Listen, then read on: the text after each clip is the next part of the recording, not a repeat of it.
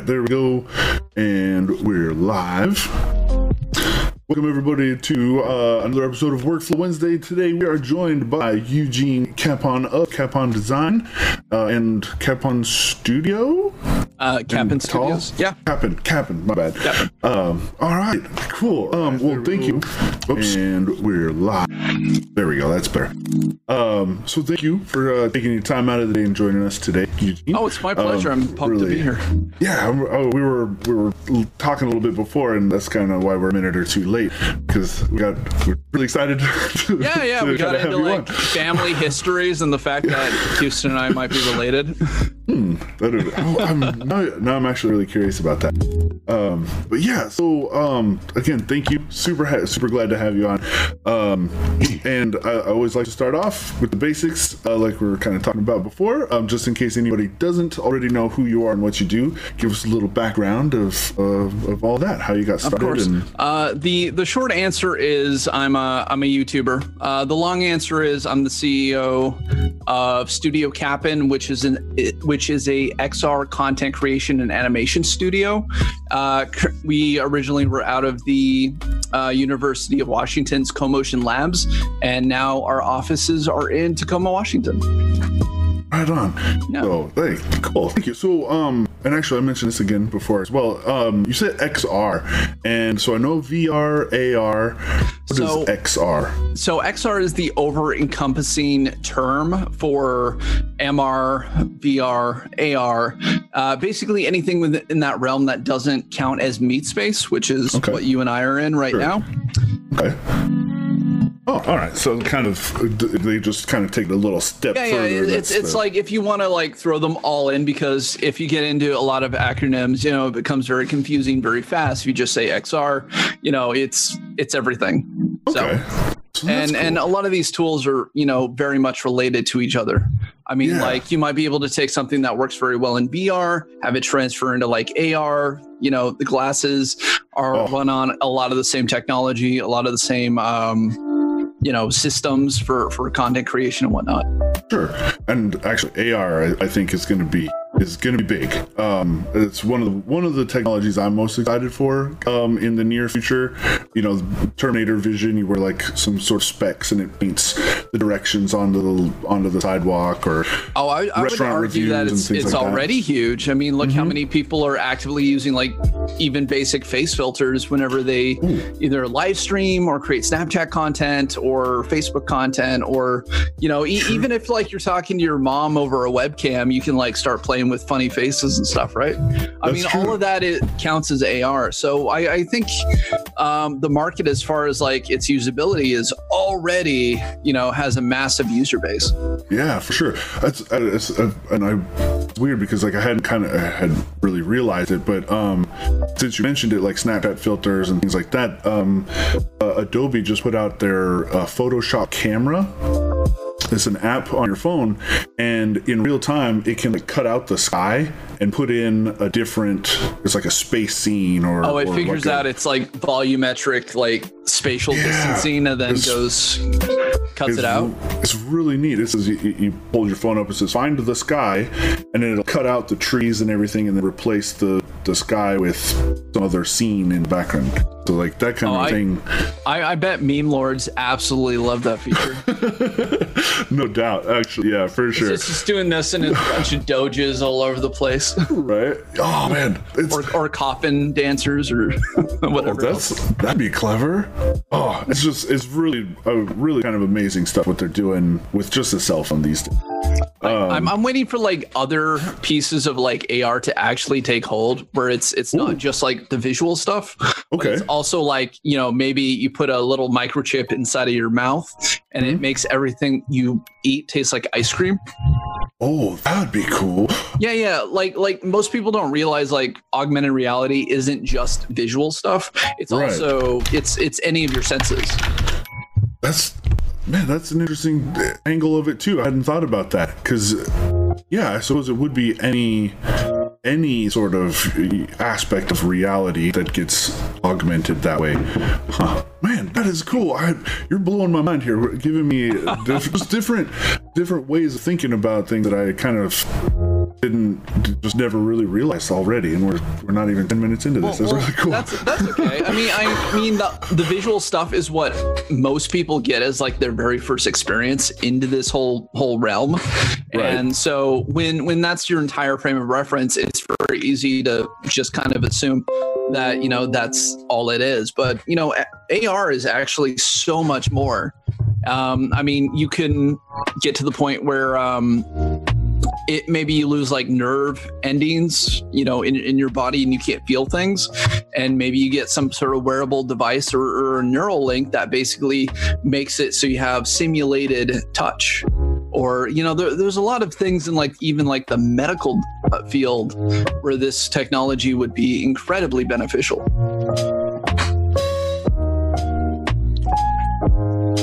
And I lost you. I don't have any audio.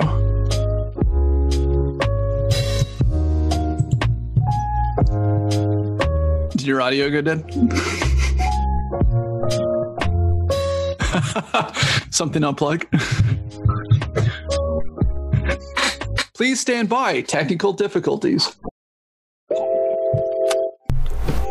All right, I can hear you. Maybe. There we go. I think we're back. There we Hello? go. Toast? All right, you're back. Wow. I suppose when you deal with technology, you'll have technical difficulties. So apologize for that. Everything works great up until you go live. So on my OBS live streams, I actually have a technical difficulty animation that I put up just when I gotta go do things. I will need to add that to my scenes for sure. I also made like a water break one where it's just like water break, and it's like somebody just punching water for a straight minute. Nice. Yeah. That's important. Hydration. I don't drink enough water at all. So, but that's very interesting kind of a take where there's just more to it than the visual aspect. They are working on prosthetics where it'll bypass that sort of nerve damage and send tactile information, so like they can feel that they're grabbing a ball or whatever through these, I suppose, just fake, prosthetic hands and things like that. And you don't really realize that all kind of does come under that augmented reality umbrella. It's really interesting. Yeah, I went to the offices of this company called Haptics, and they're I don't know what they're doing now. I think they're still around. But anyway, they were working on this glove that basically has all these little pressure points. Mm-hmm. And they had this Unity experience where you would put your hand in this glove and then you would pick up objects on the table and you could feel them. And they had a little horse that would dance on your hand and you could feel all the hooves into your hand. Oh. Or they had a stick of dynamite that you could hold and blow up in your hand, and it would all the sensor points would really quickly just expand across everything. That's so virtual items you could feel with the glove. Yeah, that's the whole that's the dream, right? I mean, for anybody who watched Ready Player One, you put on the big haptic suit and you can feel all the touch and bullet holes and feathers or whatever else is rubbing against you in your body. Yeah. Oh man, that's kind of gives you a little bit of goosebumps, just kind of thinking of what might be possible one day. Oh, I'm excited for it. I'm looking forward to it. Yeah. Oh yeah, it's gonna be very cool. Yeah. Wow. Just once you start going down those thought path, it gets so big, kind of incredible. I mean, that should make for a great podcast, right? Right. Or yeah. Video show like this. For sure. Oh, that'd be fun because then we could actually shake hands and kind of have a good. Yeah. We could digitally high five and actually feel it across the internet. That'd be neat. Right. Yeah. Wow. Man, you've already given me quite a lot to think about. This is going to be very cool. I like how we're only 12 minutes in. Yeah, I know, and I love that. Excuse me. So I noticed on your website, one of the I think it was one of the first things was a 360 film that you self-produced and animated. I'm quoting from the website. Yeah. So we we have a YouTube channel where we produce 360 animated shorts. We've had a couple of viral successes. Our biggest one having 8.8 million views on it. Whoa. Yeah, so we'll take retro video games and we'll recreate them inside of C4D and After Effects. Okay. And then we'll, output these, 360 videos and put them out in the world. Yeah. But the way I got into it was there was this event called Seattle Fashion Week. And VR, I had just entered VR. It was like I'm in like maybe year 2 of like the whole VR industry. The headsets just came out, and they were like, "Hey, we want VR stuff in our show." And I was like, how long till the show? They're like 30 days. So you have 28 days to like get something together if you want to have it presented. Man. And I'm like, that's cutting it close. Yeah. So I worked day and night to get my very first 360 animated experience ready and done and presentable. I had this fantastic composer who's now a motion designer named Adrian Ladelia, who did the music. And I remember going, "Hey man, I want basically like the Halo soundtrack." Sure. And he's like, "Okay." And like an hour later, he sends me back this 2-minute clip, and it is so utterly beautiful. I'm like crying hearing it for the first time. I'm like, "How did you nail this?" He goes, "Yeah, it's easy. You said Halo. That's what I do. What you wanted." Yeah. Oh wow. So it was called Journey VR. We showed it at Seattle Fashion Week. Okay. And then when it was at Seattle Fashion Week, somebody from SIFF, the Seattle International Film Festival, saw it. And they're like, "Hey, this year we're doing like a real entry level event at SIFF just for 360 video content and VR experiences. And we would love to have this. We'd love to have you submit this." Okay. And so I did. And it became an official selection at SIFF. And then somebody at Steam saw it. Steam? Oh. Yeah, at Steam. And like Valve. And they're like, "Hey, we're starting a 360 rental service on Steam. So you can rent 360 videos on Steam and view them inside your VR headset. We think this would be perfect. Will you submit it? And we'll give you a free credit. Normally you have to spend like $100 to get something on Steam, and they waived the fee for me." Yeah. And I submitted it, and it was the #1 360 video for the first 30 days it was up. That's awesome. Right? Wow. Yeah. And then we put it on YouTube, and it only has like now 25,000 views. I'm like, all right. Wow. So I'm curious. I've never come across a 360 video on YouTube, and I'm curious. So I imagine it's kind of a VR like headset only kind of a thing. Like it'd be really weird to watch it on a monitor, right? I don't think it is.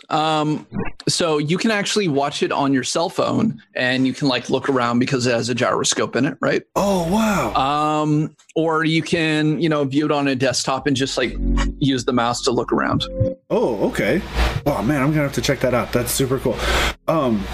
Okay, so I'm curious how that works. So because I have a neat little 360 camera, but I imagine it's a little bit, what you did there was a little bit more complicated. Yeah. All the stuff we do is actually animated. So there is no live footage in any of the 360 video projects that we have currently up on our YouTube channel. We've done about 7 projects. The first one was Journey, and then I did a music video called Proximate B with an EDM artist from Tokyo named Alzeal. Oh, cool. We did the Super Mario video. We have a Space Invaders one. And then this week, actually Monday, we put up our Sonic the Hedgehog 360 video experience. Okay. So it's very new, and it takes about a month to hit like critical mass before it starts taking off on YouTube. Right. These things. So I have a good feeling like it's going to start taking off in like the next 30 days. All right. Yeah. Well, you guys heard it here first.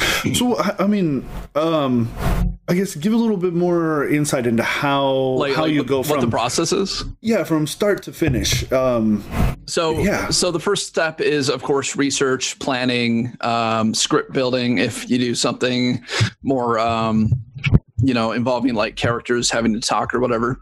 Okay. And the script writing process for doing a 360 video with like characters and stuff versus, a traditional like animated, like non-speaking thing is completely different. Sure. And you have to basically write for 4 different quadrants. So in front of you, backside, okay. left, right.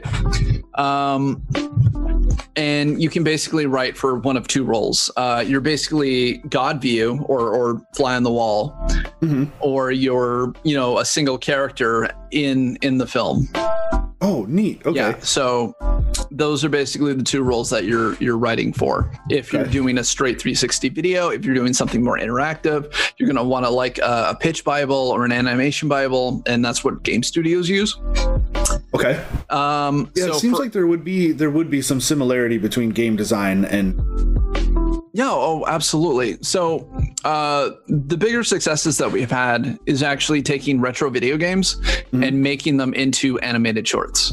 Neat. So like the one that had, 8.8 million views on it, that is, it's Super Mario. It is level 1 of Super Mario. It's just you going through, getting to the castle at the end of the bridge.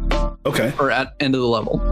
And so step 1 is of course your research. So I went in and I found like through a Google search, I found the entire first level, because people map it out so you can see where everything is. Right. Step 2 is figuring out the 1-to-1 size for the video, and then going into your 3D program, whether that's Blender or Maya or C4D, which is what I use. And then I have to basically go, okay, so 100 centimeters is, a block. Right. And that's the size that I'm going to use for everything inside the level. And after I've marked it out where everything is, I know, okay, it's 250 blocks along, and then so many, pieces. Here's where the flower comes up. Here's where the mushroom comes up. And then I grab a video of going through the whole level, and then I try to match the movements frame by frame all the way across. Wow. Yeah. So I basically take one camera, put it into a null, and then I take a second camera, put it on the side to watch the null, and then I know where to pinpoint where all the movements based on the timeline where they need to be. Jeez. Yeah, when it's a very long process. Yeah. Mario took us. It took me 11 weeks to make. Wow. And it's only a minute and a half long. Yeah, I'm kind of looking at it right now. Animation takes forever to do. Right. Yeah. And so that's interesting. Is it every part of animation that takes forever to do, or is there any one particular spot that kind of hangs up? I think doing camera movement and trying to get timing right is really difficult for me. I'm definitely more of like the modeling, directing, producing side. If, we had somebody we could, bring in to do animation stuff, we would. We're just not quite there yet. So it's still me doing it all. And the one thing we do usually hire out is for the music. Oh, sure. Okay. Yeah, because that's just not my wheelhouse. Sure. So I know you just recently did a video as well, kind of like for us. Yeah. Oh yeah, we so full disclosure, no, it's very public. We are sponsored by Puget Systems. That's part of the reason why they invited me on, and they hooked us up with this $11,000 super render PC, which they were nice enough to actually engrave our logo and stuff into the case. And it is sweet. We actually nicknamed it Betty. Why is that? Hulkbuster. Oh, got it. Yep. Right? Okay. Yeah. Like if you get that right off the top, I'm like, oh, you're that kind of nerd. I know. Yeah. Oh, that's cool. So what were you using before that? We were using, I have this Alienware laptop, and we had like an MSI Trident 3 that we're using. And one of the big pain points for us was simply just rendering stuff out. And we really had to have this conversation with you guys because it took us 9 months to render out our Pac-Man 360 video. It was taking us 18 minutes a frame. So it took us effectively 156 days to render, approximately 156 days. But we then did like a test render on the Puget Systems PC. It took 37 seconds. Wow. It would have taken us 4 to 5 days to render out that same video on this machine versus like the 9 months it took us to. And then, of course, 9 months, I mean, that's us rendering when we're not using the PC for like work and stuff. Right. Like it's like, okay, you know, I'm asleep. That's 8 hours of render. Let's get it done. Wow. Yeah. So you guys really helped us out. I know it took us a little while to start pumping out the content based around the PC. So, you know, we got that review video. For anybody interested in a PC, I'm very biased at this point, FYI, just because I do love it so much and it's been such a big help. Yeah. And then we rendered out the Sonic the Hedgehog video on the first loaner PC you guys got us before we got this one. Okay. And now we're just starting to work on our next one. Wow. So having this kind of more powerful tool, has that changed how you approach I suppose like this new project and projects going into the future? Like, has there, I suppose a better way of phrasing that is like, has there been things in the past where you're like, man, we just can't do that, it would take too long, or it's just too big, that now you're like, hey. Based on the fact that, you know, we allowed ourselves to take 9 months to render out Pac-Man, I don't think it you know, it's something would be like, that's going to take too long, because, you know, eventually it'll get done, right? But our biggest pain point has been rendering. Like, I can animate, I can get it, you know, 1-to-1. I can just turn down the settings and I can watch it in real time, just at a lower rate. But rendering has been the biggest hurdle that we've had to come up against in this industry, and trying to get content out fast enough. And for anybody who is basically a YouTuber, they tell you to put out one video a week. At least, yeah. For sure. Or at least one video a week. Well, here's the thing. As an animator, as somebody who makes animated shorts, you don't have that luxury. So being able to like pump out as much content as you can, as fast as you can, it's still going to take like months to do, right? Right. So that's where we are. And being able to go down from 9 months of render time to like a week, I mean, that's an incredible time saver. Yeah. And so, you know, we're so freaking grateful for the sponsorship. Cool.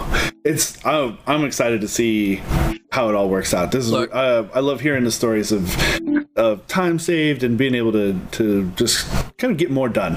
Look, my eye might not work right now, but that Puget Systems PC sure does. Thank you. Cool. We have some cool some questions from YouTube. Royston Cinemo, he asks, there's two questions, smush them together. Can you explain the process of 360 camera in C4D? And also, is there any plugin, or did you export multiple angles and stitch them in AE? Okay, so when you do straight out of C4D, you can actually take your regular camera, and there's a little button that turns into a spherical camera. Oh. And then you just make sure that your settings are appropriate for a ecto-rectangular map, which is 4320, I think. I gotta look it up. But you can basically do a Google search going, hey, what's the 4K resolution for an ecto-rectangular map? And you look it up, and then you export as a PNG sequence. Okay. And then you drop all of those frames into Premiere. And you do a PNG sequence because if your computer crashes trying to render it, you don't lose all your work. Oh. Yeah. Clever. Okay. Yeah. I mean, you're effectively rendering out frames anyway. It's just by making it separate, it doesn't like drop and you lose all your work or it becomes unusable. And then you can look for little inconsistencies within it while it's rendering out frames down the road. And then if you have to change like one or two things, you can actually figure out where those changes happen and then just replace those frames. Oh, Oh, that's nice. Instead of having to kind of redo the whole thing from the beginning. Wow, that's pretty cool. Okay. And then when you're talking about After Effects, the best way to do it is I do 3D stuff inside of After Effects, and I use a plugin called Element 3D to be able to do it. Now, there's a company called Metal who actually sold their 360 video conversion software to Adobe a couple of years ago. And that's actually the VR system that they have inside of After Effects. And so basically what you do is you create a 1:1 scale composition. I do 1080p by 1080p. You drop in a layer, you drop element into it, and then you do all your setup work by bringing in your models or your textures or whatever you need inside of your 3D scene. And then you go and you basically hit your VR settings, change to composition or change to master, and then it converts it over to an ecto-rectangular map. And basically what it does is it sets up 6 different cameras as a cube map, and then it takes that cube map and converts it over to an ecto-rectangular map. Wow. I didn't quite understand all of that stuff, but I'm sure those who have their fingers more deeply into this scene are going to be like, that makes all kinds of sense. I think this is definitely like a visual process. Sure. Something you have to see. Okay. And I have some older videos on our YouTube channel that actually explains this process. Oh, cool. Okay. It's extremely outdated, and the process has actually changed. But it's based on the original Metal software before Adobe bought the plugin. Okay. So has that? I suppose with that explanation, things haven't changed too much compared to the videos you're talking. No, I just think it's more succinct in terms of things less likely to crash because now it's part of the actual system. Right. Okay. Versus a plugin. Cool. Well, I hope Royston says thanks. He says PNG is my go-to every time. Mine is a potato PC. So, but I suppose early on, like I think you kind of mentioned on your site that you're somewhat self-taught in a way. So I I entered this field when there wasn't anything available to like teach you how to do it. Sure. And so I had to kind of piece everything together. Like my background is actually, I originally went to school for graphic and web design. Okay. But when you learn like web design, you learn Flash animation, or at least when I went to school, you did. Yeah. And then when you learn Flash animation, you learn cartooning, and then you want to learn video production based on that cartooning. Okay. And when I was at my very first internship, a friend of mine named Joseph Cliff, who fantastic comedy writer, by the way, he actually wrote like a Looney Tunes episode, and he wrote like the Shrek webisodes and Lego Ninjago. And we've been friends since like community college. We actually were from the same town, same reservation. And he wrote this movie called Just Snevery Loads, and he hit me up. He's like, hey, man, I need VFX stuff for this film I'm doing. Can I get you to help? And I was like, sure, let me learn After Effects in 2 weeks. And I did. I self-taught myself After Effects by following like Andrew Kramer tutorials. Yep. And, just anything else I could find on YouTube. And I did this stuff, and it was a lot of fun. So that basically put me on this like weird pathway of just self-learning software that I didn't know before. And then After Effects actually became my entry-level tool into the VR industry when Metal produced that VR plugin. Okay. And that was actually the pipeline I used for my first... Now I lost you. 360 video film. Go back just a little bit. Your first three, and then it kind of froze again. We're experiencing technical difficulties all around. Okay. So that After Effects pipeline, that I started out with on that film. I actually continued on that process of just trying to master After Effects, and that was the tool that I used for my first 360 video piece, Journey VR. Okay. Because Metal created that plugin, I was like, oh hey, I can do 360 video with 3D models in After Effects. That's the game changer. That's how I'm going to do this. Right. And so I did that for Journey VR, and that was actually the same method or tool set that I used for Mario. Okay, that's neat. Do you run into any issue? Mario, Sonic, things like that. Does Nintendo or Sega? Do you have to ask permission for that sort of thing? We don't ask for permission, but we do not monetize those videos. Okay. So we don't monetize them, and they still perform very well. Mm-hmm. And basically, what we're doing right now is we're just trying to get that first 100,000 subscribers. Okay. So we can be like, now we have an audience. Now we can go work with bigger companies to build original 360 video content in which we can then monetize. So, this might be what benefit, I suppose? What makes a 360 video experience better than 2D? So if you do it with a VR headset on, you get more of the world that you're in. Okay. Right? So there's this, you want to hear some science? Yes. Okay. So I love the science. So your memory retention inside of virtual reality, even a 360 video, is better than in the real life. Wow. And the reason behind that is part of your brain, can't remember if it's the left or the right. I think it's the right side. You have this section called the hippocampus. Okay. And that section of your brain is responsible for taking your short-term memory and converting it into long-term memory. Right. Okay. And inside of that section of your brain, you have what are called GPS cells.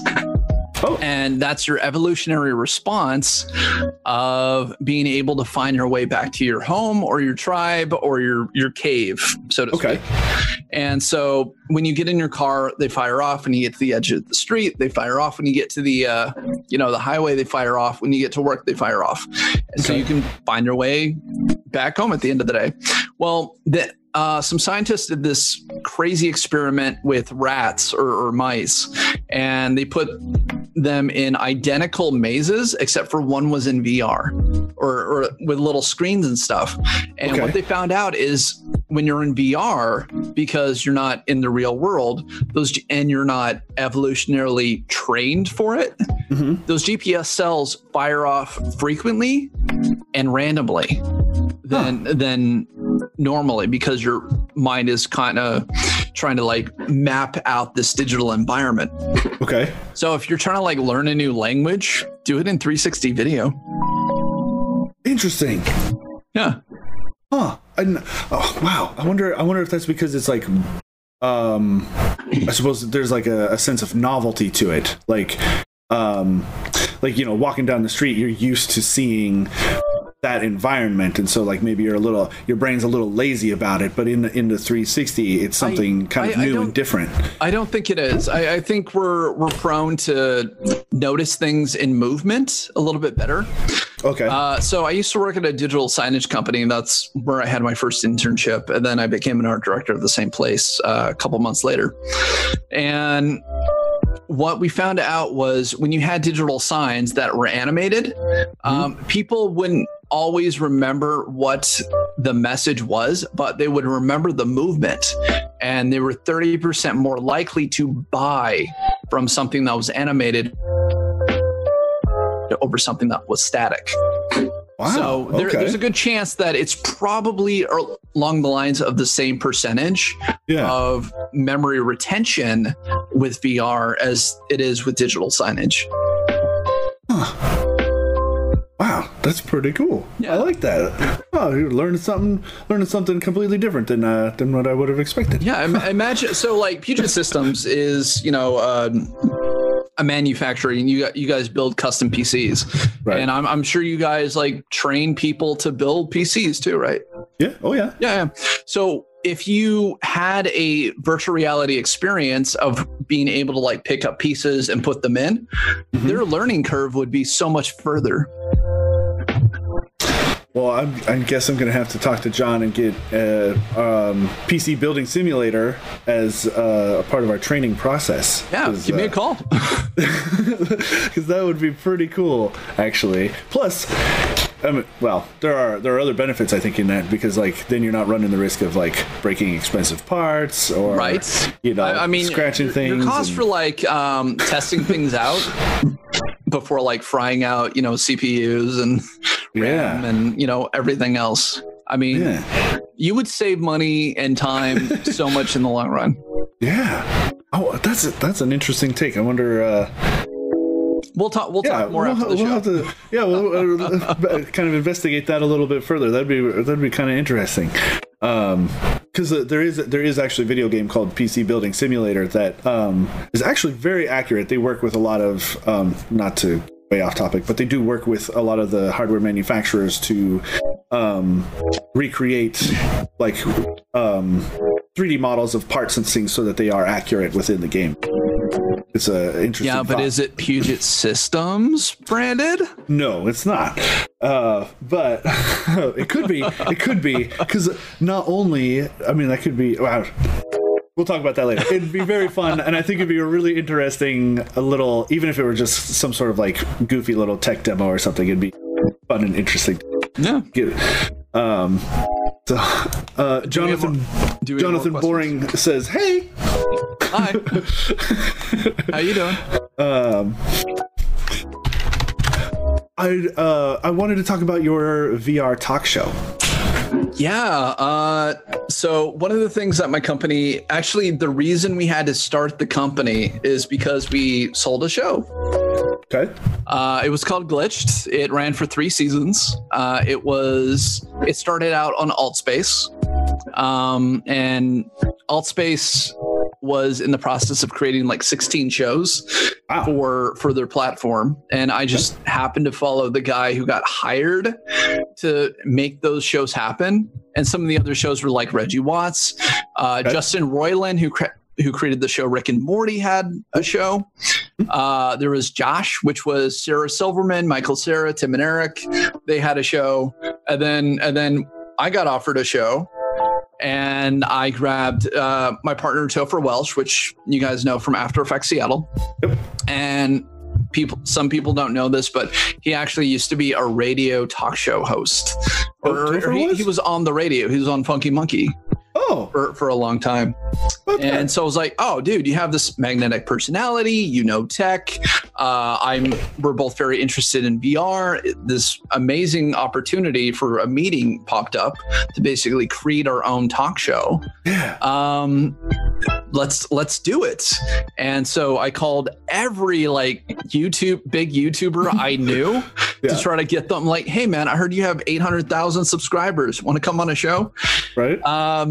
And talk tech with us, and we'll build you, models and stuff. Well, anyway, AltSpace went under, and a few months later, Microsoft.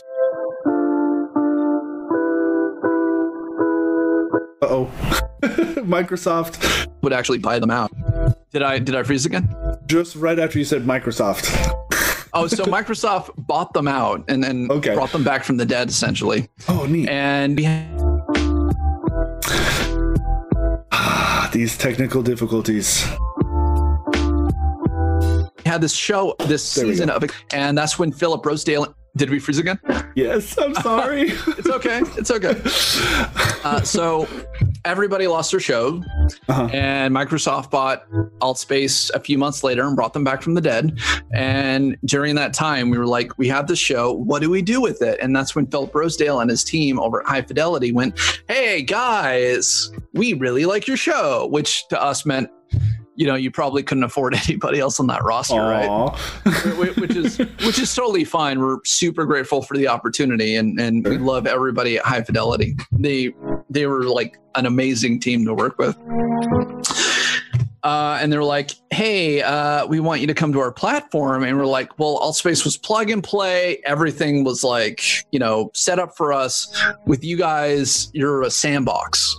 You have custom avatars and worlds, and it would take like 60 days of just runtime to get everything put together for this show. And they were like, that's okay. How much for a season? And we went back and forth, and we effectively sold this in VR talk show to this social network. Oh, yeah, and to our knowledge, and nobody had really done this before. There was like Gunther's Universe and his political talk show, which were him out of an RV. There was the Foo Show, which was crowdfunded, but we were the first like real in VR show to be ordered as if we were like a TV show. That's amazing. Right? And we actually got renewed by them for another season. So that was our third season. Yeah. And we flew down to like Hollywood to get photogrammetry dube scans from the company called Dube for duplication. So we looked just like us. We were one of the headliners at VRLA. And we had iJustine as our guest. Ooh, fancy. Yeah. No, we've had like this amazing roster of people who have come on our show between doing the NVR show and our podcast. We had like Jake Roper from Vsauce. We had Philip Rosedale. We have had all these amazing people, and it was such an amazing experience to do. That's neat. And that's really cool too, because like even now you don't really hear much about that kind of a thing. Like it still seems very niche. It was very niche. Yeah, but still, like, look, it was expensive enough and like forward thinking enough that we got an IMDb credit for it. Hey, that's pretty cool. Wow. And yeah, I'm kind of curious why there isn't some kind of more push on that sort of a thing, because with the popularity of what is it? There's like a game chat? On, yeah, that's the one, VR chat and things like that. I'm just curious why I'm like, well, how come we aren't seeing more of that kind of a thing? I think you are. I think you're just. Maybe I'm not plugged into the right scene. You're not in the space to look for it, so it's not popping up on your recommended. Sure, that makes sense. Yeah, so if your content was like, I love VR chat, I love Roblox VR, I love Minecraft VR, I mean, that's what YouTube is going to show you, right? That makes sense. Sure, yeah. Huh. Man, there's just so much. Now that the more and more I do this sort of talk show thing, the more and more I realize that I'm only privy to such a tiny little slice of content creation in general. Oh yeah, that's how the world works, right? So much going on that is just, I'm constantly like in a state of mind blown, and like how do I even keep up? Well, that's because social networks are designed to become echo chambers to reflect whatever your personal views and interests are. Sure, that's true. So, I mean, if you only follow certain creators, that's all you're going to see. If you're, only have some, whatever your political affiliation is, that's, usually the sort of content that's going to be presented to you, which just reinforce your ideas and your worldview. Plus, that's also why I get to do this show, so that I can expose myself to other other topics that I wouldn't otherwise. Yeah. Like, I think that's one of the best things about doing this is like I'm very much as much as I'm plugged into the tech world and PCs and things, I'm still very much an average Joe, and so it's I'm just endlessly fascinated to see what is being done with the tools that we create, but also just in a general sense as well. Just what is being done out there is just incredible. It's constantly just imagine where we're going to be in like 10 to 15 years from now. Yeah, that's an interesting segue. Where do you think we will be in 5, 10, 15 years? I think with the push for VR adoption and online media, live, doing it through like Zoom or Google Hangout or whatever else, I think our world is going to become a lot more telelocation. Okay. So like, I think more schools are going to become online or give online options. And I think COVID is a really good, basically like a catalyst to like show us what exactly is possible. Yeah. I mean, so many companies had to go, okay, everybody, you're working from home right now. And then everyone's like, I feel so much more productive working from home.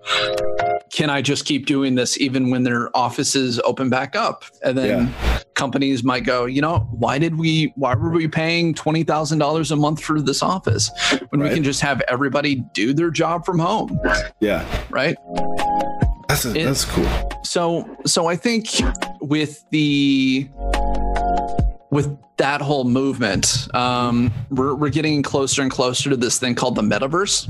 Yep. Which is, for anybody who doesn't know, it's the eventual replacement of the internet. I mean, like, what comes after the internet, right? It's the metaverse.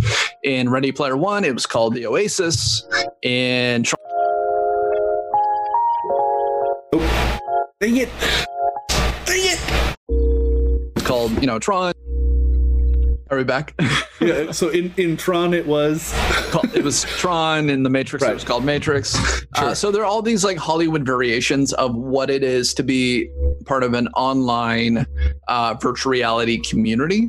Mm-hmm. And so I think eventually you might just go to work, put on a VR or AR headset, and have screens populate around you for $400 or $500 headset versus $5,000 in like big PC displays, right? Right. So, and I think there's some things that we need to do to actually get there, such as everybody needs beastie PCs to run these headsets. Right. And if you don't, you have to have some sort of backside rendering system. So I think like Google Stadia is really interesting as a concept and an idea, because you can run the most render intensive programs or experiences on your $300 iPad, right? Right. Yeah. Yeah. Versus you probably would need a $11,000 PC to be able to do it. Yeah. I mean, one way or the other, the hardware, that beefy hardware is going to be somewhere, whether it's on your desk or absolutely. in a server room somewhere. Oh, absolutely. I mean, I don't see myself using like Google Stadia to render out, my massive workforce. Right. I think for running like small games, that might be one way to do it. Yeah. But, if you need like a giant local connection to do it, because here's the thing, even if you have, Google Stadia to do it in VR, to run a program in VR across the internet, there is a latency. Sure. And when there's that sort of latency, it can make you sick. Oh, yeah. Yeah. Yeah. So, and that's basically that disconnect of like frame rates versus what your inner ear is doing. Oof. Yeah, that's what creates people to get sick. So just reading in the car. So if you're doing like, smaller games like God of War or something, Google Stadia is fine. If you're doing big VR stuff, and you want to avoid the possibility of a latency, having an at-home PC is where you're going to want to do it. Right. Oh, that'll be really cool.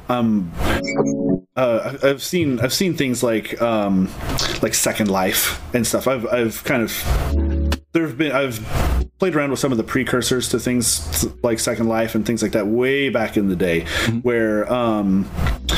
where you would have your sort of virtual space, like a plot of land essentially, and you could build it up however you like. And it was almost like some people took advantage of that in a way to make like a three-dimensional website. Or it wasn't just like The Sims or anything.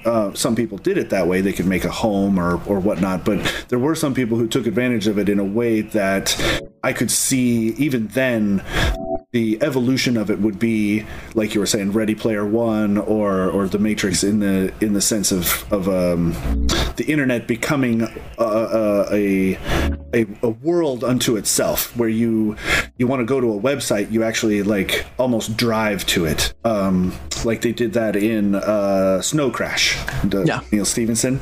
I always like that kind of concept of the metaverse, as you put it, where there were virtual locations and they represented like a website or a server or those sorts of physical concepts. It's really funny that you mentioned Second Life, because Second Life actually became High Fidelity.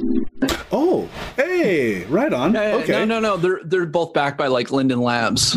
Oh, I did. Financial. Yeah, no. So they're basically the same concept, except for one is 2D and one is in VR. Sure. Oh, neat. Yeah. But yeah, I definitely think that there'll be kind of that layer on top of the internet where it'll be another world, in a sense, that you travel around and kind of have those experiences. It'll be really cool. And gaming, of course, is pushing that technology forward in a big way, I think.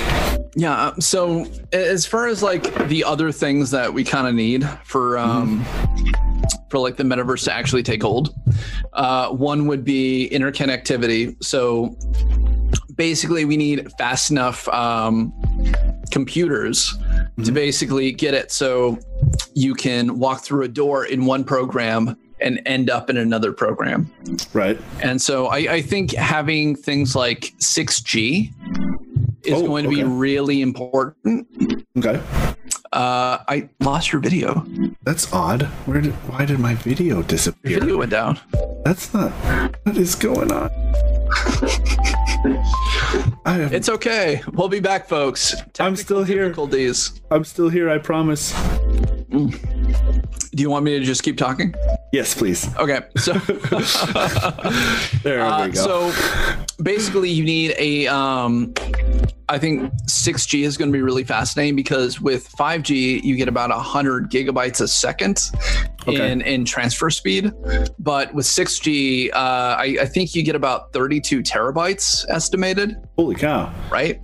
And so can you imagine rendering out 32 gigabyte or terabytes of information per second into your VR world?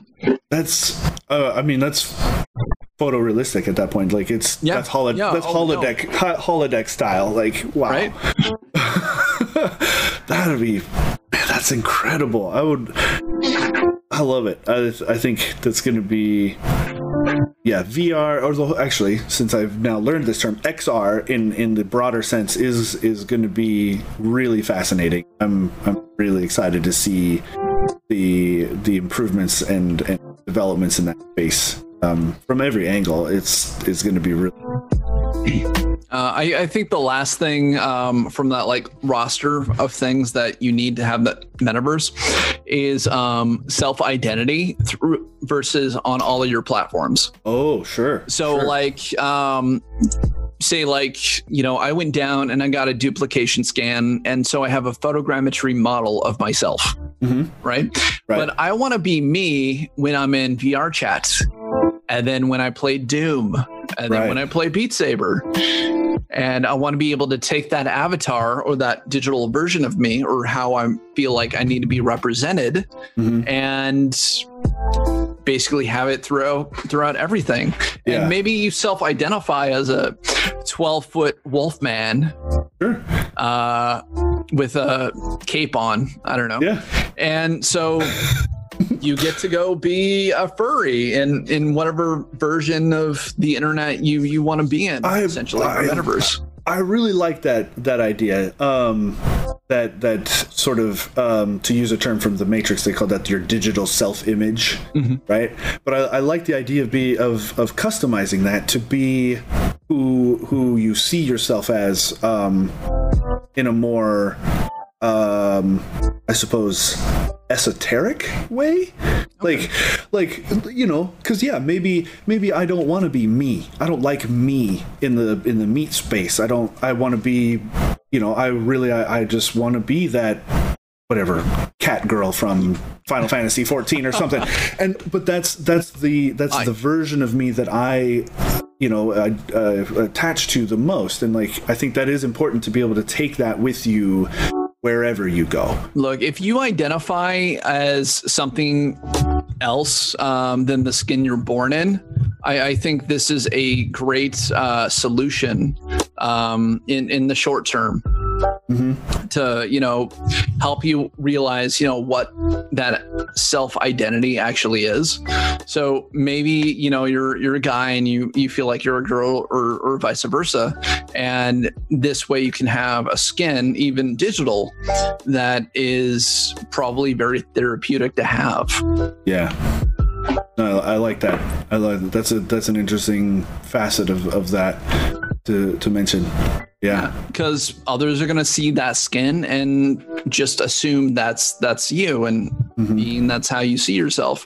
I think it's incredibly beneficial socially. Yeah, absolutely. Because I have to say, for having been, I've played a lot of MMOs from the very beginning, basically, and like from when I was a kid. Nobody knew I was a kid, and that was very liberating.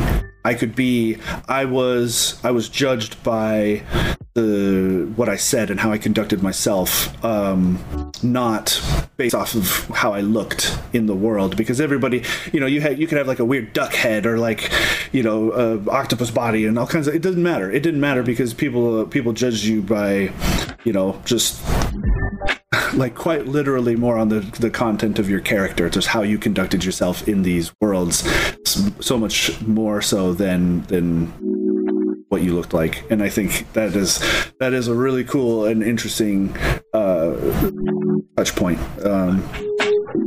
We live in this world where it's very normal to hear people accosting other people over like chat in video games or like Xbox or PS. But when you get into like VR and you see people as a digital being, you tend to be a lot nicer. Yeah, that's true. So I think VR in itself is one of the most empathetic technologies ever invented. I mean, you can jump into an experience and literally be in someone else's shoes. When I first started in this industry, I volunteered at an event called CIFX. Okay. And this was the year before I went to CIF. And I volunteered because I was like, I'm going to get to play video games or see these like 360 videos or, whatever else. And it'll be a lot of fun.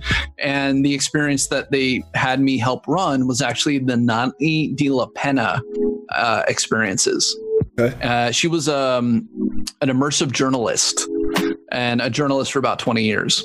And she had created probably 6 different experiences that were all very like socially aware. So like you were a woman going through Planned Parenthood, or you were watching a domestic abuse event happen and the audio you were hearing was from a real 911 call. Wow. Or you had a VR headset and a rumble pack and you were a child in Syria and bombs got dropped on your village. And just like you could hear the screams and everything. And, we would have these guys come in who are like, what's up, bro? Let's play video games. And then like they would leave me like, women are people. I need to call my mom. Seriously, just like when you're put into other people's shoes, you become more aware of how the world actually works. Yeah. And it just doesn't actually revolve around you. So I think taking funds and helping progress this industry as immersive and empathetic as it is incredibly important to our own evolution as a society. No, I agree. That's heavy stuff, but like combined with what you were saying about the GPS cells and things like that, like it has to affect you on such a deeper level than just like reading about it or watching a regular video about those topics, like because you're in it and you're almost forced to live it in a really very real way. Yeah, it's choosing to reprogram different viewpoints of of how you see the world, basically. I mean, wow. we are a reflection of the world that we experience, right? Right. Oh, sure. Yeah. So if you take in, just terrible content all the time, you might end up being kind of an a-hole, right? Terrible person. But, yeah. But if you take in like very loving, socially aware, empathetic experiences, you might be like more empathetic to the people around you. You might be more understanding of what other people are going through, and you might be like, oh yeah, that person's being a jerk, but you know what, their mom could have died this morning and I would never know, right? So I'm going to give them the benefit of the doubt. Yeah, I think that level of empathy is missing a lot. Not to go down a more I suppose. Yeah. But yeah, wow, dang, man, that is, man, that really kind of touched me in a big way, and I hope that there is more of that. I do hope that there's more of that out there that kind of opens people's eyes. Well, we hope to, help push those, boundaries as well. Thanks for the sponsorship. Yeah. Hey, no, and thank you for the perspective. Like I hadn't, this conversation with you has really kind of given me new insight into a lot of different things, not just some of that more somber talk there at the end, but just in general, like of how there's always more to the different varieties of content creation than you expect. Absolutely. So, and with on that bombshell to steal from another show, thank you. We've a little over our hour, and I just want to thank you very much, Eugene, for joining us today. It's my pleasure, Houston. And thank you for kind of opening us up to the perspectives that you provided. That was really, really cool of you. I really appreciate it. But from the bottom of my heart, this has been an incredible chat with you, and I really, really appreciate it. Thank you very much. A little bit more emotional than the average tech show, huh? It really was. It really was, and I appreciate it because like it's not just the tech. It's not just the hardware. It's not just like. It's not just goofy videos on YouTube. Like the things that you and others like you do has a real effect, and whether it is entertainment or educational or anywhere in between, it really does change the world. It makes a big difference, and thank you for that. My pleasure. And thank you as well to the audience for joining us today. We do this every Wednesday and most Fridays. Next Friday, this coming Friday, we're taking off. But Wednesdays we bring industry experts on to provide a little bit more perspective on their industry, what they do, how they do it, and the effect that it has on others. Now that we've had Eugene here, it's really been cool. So set your calendar, 1 p.m. Pacific time, Wednesdays and Fridays. And again, thank you, Eugene, for joining us. Anytime. We'll see you guys next time. I'll see you guys next time. Bye.